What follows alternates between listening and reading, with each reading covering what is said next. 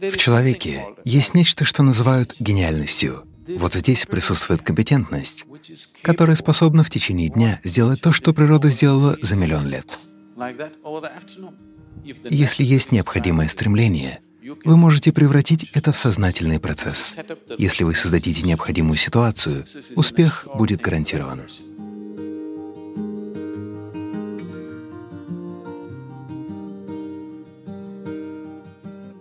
Неважно, мелочи это или значимые вещи. Человек стремится к успеху в каждом отдельном действии. В жизни бесконечное количество дверей. Если вы очень прилежны, вы откроете некоторые из них.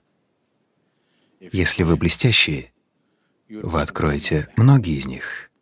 Но если вы действительно искритесь энергией, тогда они сами откроются перед вами.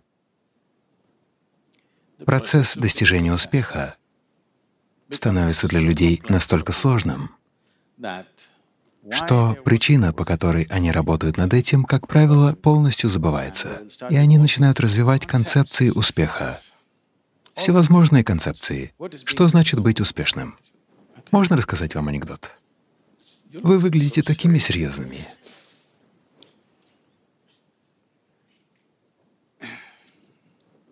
В Индии жил человек по имени Шанкаран Пиллай. Это как Джон Смит.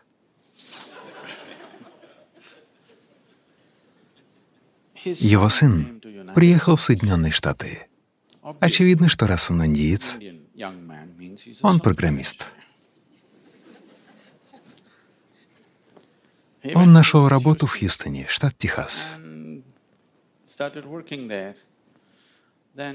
и влюбился в белую американку. Он сопротивлялся этому чувству, потому что дома такая любовная связь — это преступление. Он боролся со своими чувствами изо всех сил, но однажды он признался матери. Мать, в свою очередь, сообщила отцу, отец пришел в бешенство. Он вернулся домой, чтобы убедить отца, но это не сработало, потому что в Индии перед свадьбой отслеживают ваше генеалогическое древо на 5000 лет назад. Смотрят, чист ли человек, за которого вы выходите, с генетической точки зрения. Непонятно кто, непонятно откуда, белая женщина из Америки. Как ты можешь жениться на ней? Что мы знаем о ее генетике? Откуда она родом? Какова ее родословная? И так далее. Поняв, что не сможет убедить их, он отправился обратно. И, конечно, когда вернулся, то снова влюбился, и они стали жить вместе. Отец отрекся от него. Шанкаран Пиллай просто отрекся от своего сына. «Я не хочу иметь с тобой ничего общего». Прошли годы, у молодых родился мальчик. Они выложили его фотографию в Facebook. И вот жена сует ему ее в лицо. «Смотри, малыш растет с каждым днем», и все такое. Постепенно, изо дня в день, ты отрекся от сына, но внук — это совсем другое дело. И вот постепенно за 1-2 года он совершенно влюбился в этого малыша, которого еще и в глаза не видел. Если люди возвращались из Америки, они говорили ему: «Ты должен увидеть своего внука. Ты его еще не видел? Ты должен его увидеть. Это плод твоей жизни». И в конце концов сердце его растаяло, и он сдался. Он решил, что он не будет встречаться со своим сыном, а приедет в Америку только чтобы взглянуть на внука. И, конечно же, он не собирался встречаться с этой белой женщиной. И вот он приехал в Америку. Его внук, 7-летний мальчик, полный энергии. Они жили на маленьком ранчо. Тот, как Ела, все время чем-то занят. Шанкаран Пиллай был совершенно очарован им. Однажды мальчик сказал: «Дедушка, пойдем, я покажу тебе, как я умею стрелять из лука». Мальчик привел его в сарай. И когда Шанкаран Пиллай вошел, то увидел 8 мишеней, все со стрелой в яблочко. Шанкаран Пиллай посмотрел и подумал: «Это мой внук». Он вспомнил всех легендарных лучников Индии, таких как Арджуна и Экалавья. Он увидел будущее, золотые олимпийские медали, падающие с неба. Затем он спросил: «С какого расстояния ты стрелял?» Мальчик ответил: «Примерно с 19 метров». «Что? Ты попал в 8 мишеней с 19 метров прямо в яблочко?» «Но как?» Мальчик сказал: «Дедушка, я сначала стреляю, а потом рисую мишень».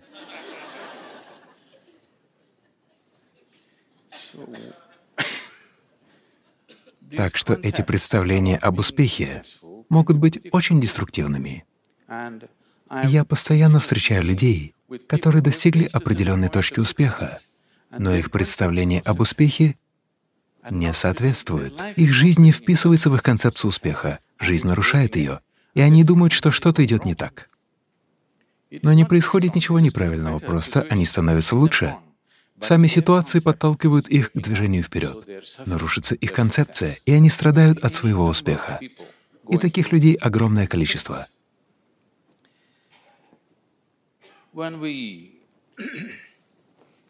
Мы говорим об успехе, и я уверен, что у всех у вас уже есть планы относительно того, как реализовать этот успех в своей жизни. Составили свои планы?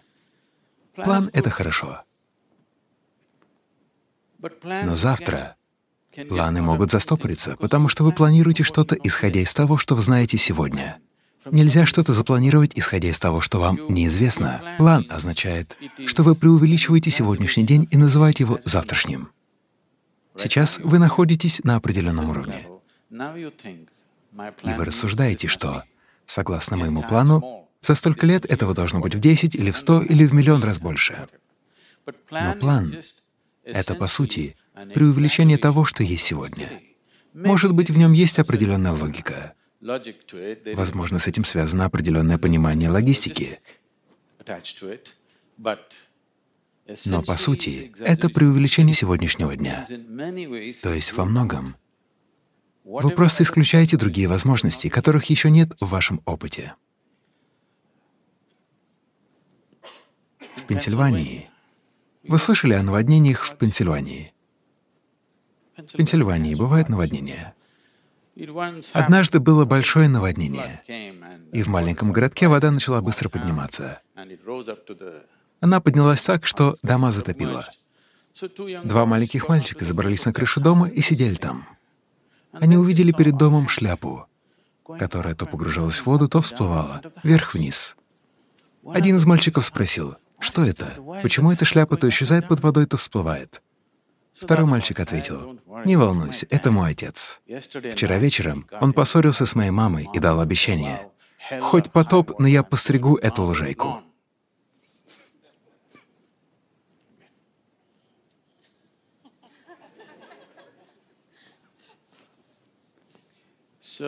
Так что планы могут быть изнурительными. Хорошо иметь план, но гораздо важнее иметь цель. Если у вас есть цель, планы будут меняться. Что-то будет происходить, планы будут рушиться, уступая место новым событиям. Все, что должно произойти, произойдет. Если вы будете следовать своей цели, все остальное просто послужит этой цели. Но если вы строго придерживаетесь намеченного плана, он может стать планом ограничений. В то же время это возможность. Хорошо идти по намеченному плану, но вы должны держать его на определенном расстоянии. Вы не должны отождествлять себя с планом. Процесс достижения успеха. По сути, успех — это желание, которое заложено в каждом человеке. Вы можете вложить в него немного огня и сделать это своей страстью. Но если внутри вас успех стал потребностью, и без него вы становитесь несчастными, это может стать серьезной проблемой. Наши страсти могут превратиться в яд. Если мы будем испытывать горечь от того, что они не воплощаются.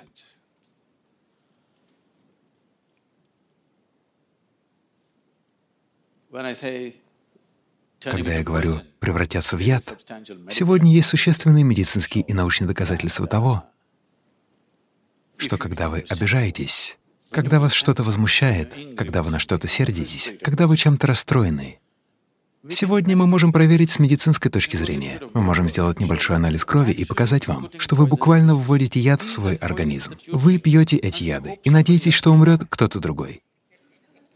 Жизнь так не работает. Если вы выпиваете яд, то вы и умрете. И это справедливо. Это совершенно справедливо, не так ли? Если вы выпьете яд, вы и должны умереть. Я пью яд, и я хочу, чтобы умер он. Так это не работает. Эти эмоции всегда отнимают фундаментальную способность. В человеке есть нечто, называемое гениальностью. Она есть в каждом человеке, который соприкасается с ней в какой-то момент жизни. Вопрос в том, как часто вы соприкасаетесь с ней. Вы вспыхнули один раз в своей жизни. Этого недостаточно. Вы должны все время искриться, не так ли? Что такое гениальность? Есть много способов взглянуть на это. Один из самых простых способов. Когда мы говорим «интеллект», мы всегда думаем о логике. Нет. Логическое мышление, вероятно, потеряет смысл уже через 25 лет, потому что ваш компьютер сможет исследовать все перестановки и комбинации логического мышления намного быстрее и лучше, чем это сможете сделать вы. Итак, прикосновение к гениальности означает, что внутри вас есть еще одно измерение интеллекта. Что ты ел на завтрак? Курицу и салат. Видите, он съел курицу. За полдня эта курица превратилась в человека. Если вы спросите Чарльза Дарвина, сколько времени требуется курице, чтобы стать человеком, он будет говорить о миллионах лет. Но вот он за один день превращает курицу в человека. Вот здесь присутствует разум, присутствует компетентность, которая способна, например, в течение дня сделать то, что природа сделала за миллион лет. Только это бессознательное состояние разума. Если есть необходимое стремление, тогда вы можете превратить бессознательное в сознательный процесс. Даже если капля этого разума станет вам доступна в вашем сознательном процессе, внезапно жизнь вспыхнет как по волшебству. Вы сможете легко сделать то, что дается другим только через упорный труд. Когда я произношу слово «разум», люди обычно думают об этом. Если вы произнесете слово «разум» и попросите их показать на языке жестов, они покажут на это, не так ли? Они не покажут на это, или это, или это, или это. Но одна клетка в вашем теле делает больше, чем ваш мозг когда-либо мог сделать. Вы даже представить себе не можете, сколько миллионов функций за минуту выполняет одна молекула ДНК. Да или нет?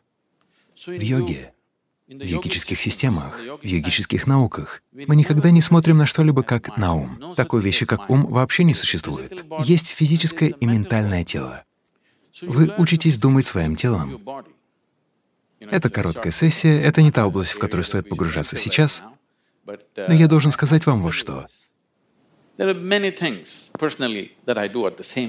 Я делаю много вещей одновременно. Люди приходят и говорят мне. Как раз сейчас, когда я шел на эту сессию, ко мне подошел один человек и сказал: «Садхгуру, нужны такие-то планы строительства, потому что мы все делаем сами». И к тому времени, как я выйду, у меня будет готов план строительства, потому что во время моего выступления от 12 до 14 каналов продолжают крутиться в моей голове. Это происходит не только в голове. Вы учитесь думать своим телом. Научившись мыслить своим телом, вы навсегда забудете о головной боли. Разве это не здорово? Теперь представьте все эти обязанности и тысячи вещей, происходящие одновременно. Не приведет ли это к стрессу? Нет. Потому что вы используете более глубокое измерение себя. Каждый способен на это, и у каждого это есть. Возможно, у вас не такой уровень интеллекта, как у кого-то другого. У всех по-разному. Но если вы съедите морковку, вы будете в состоянии ее переварить. Это означает, что у вас есть и другое измерение интеллекта, да? Если вы создадите необходимую ситуацию, чтобы все, что есть в системе, было доступно для вас, успех гарантирован.